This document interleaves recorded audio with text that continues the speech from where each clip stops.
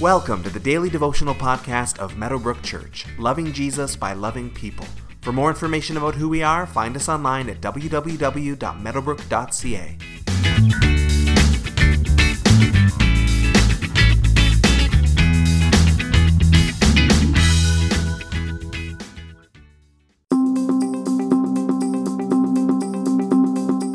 We have commented often on this podcast of how Jesus flew under the radar for much of his earthly ministry. He kept his identity from being too public too soon. He slowly revealed himself to his disciples and a few others, but he tended to be low-key with who he was with most people, wanting to keep his identity quiet in order to let the plan of God unfold in God's timing.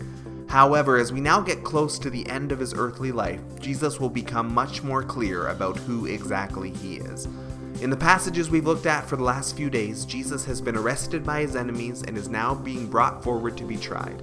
Matthew chapter 26, verses 57 through 68 says, "Those who had arrested Jesus took him to Caiaphas the high priest, where the teachers of the law and the elders had assembled.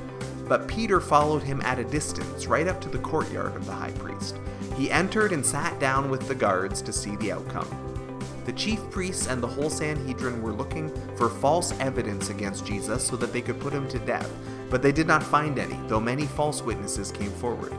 Finally, two came forward and declared, 'This fellow said, I am able to destroy the temple of God and rebuild it in 3 days.' Then the high priest stood up and said to Jesus, 'Are you not going to answer? What is this testimony that these men are bringing against you?'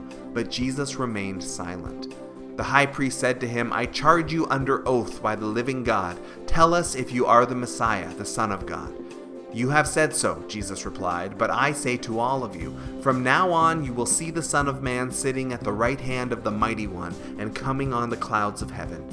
Then the high priest tore his clothes and said, 'He has spoken blasphemy. Why do we need any more witnesses? Look, now you have heard the blasphemy. What do you think?' 'He is worthy of death,' they answered. Then they spit in his face and struck him with their fists. Others slapped him and said, 'Prophesy to us, Messiah. Who hit you?' So Jesus will have a few different trials before the authorities in his passion story. The first trial here is a religious one. Jesus is questioned by the Jewish authorities. But the authorities have nothing that will stick to him. False witnesses are brought forward, but even that is not enough to convict Jesus of anything. But finally, two do come forward who had heard Jesus say that he would destroy the temple and then rebuild it in 3 days. Now this accusation has weight to it. Jesus had indeed said this. He was talking about his own body, not the literal temple, but here it gets spun around to make it sound a little more like terrorism, that Jesus is threatening to destroy the holiest site in the Jewish faith. But even then, Jesus refuses to clarify. He refuses to respond to the accusation. But there is more to come now. When asked point blank if he is the Messiah, Jesus is more clear. 'You have said it,' he responds. 'And what's more, soon you're going to see me sitting at the right hand of God and returning on the clouds of glory.'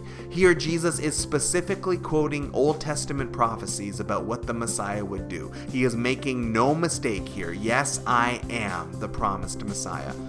But the religious leaders just can't see it. They are so sure that he's not the Messiah that they equate his claim with blasphemy. Blasphemy would bring a death sentence in Jewish law, and so their rage turns to spitting and assault, and with that, the humiliation of the Messiah has begun. The religious leaders are about to fulfill the many parables and many prophecies that Jesus had spoken against them. As you go about your day today, take some time to think of Christ's reaction in this passage. Consider when you're spoken of badly, when you feel attacked, when you are accused, even if it's false, how do you typically respond? And what would it take for you to respond more like Jesus in those moments?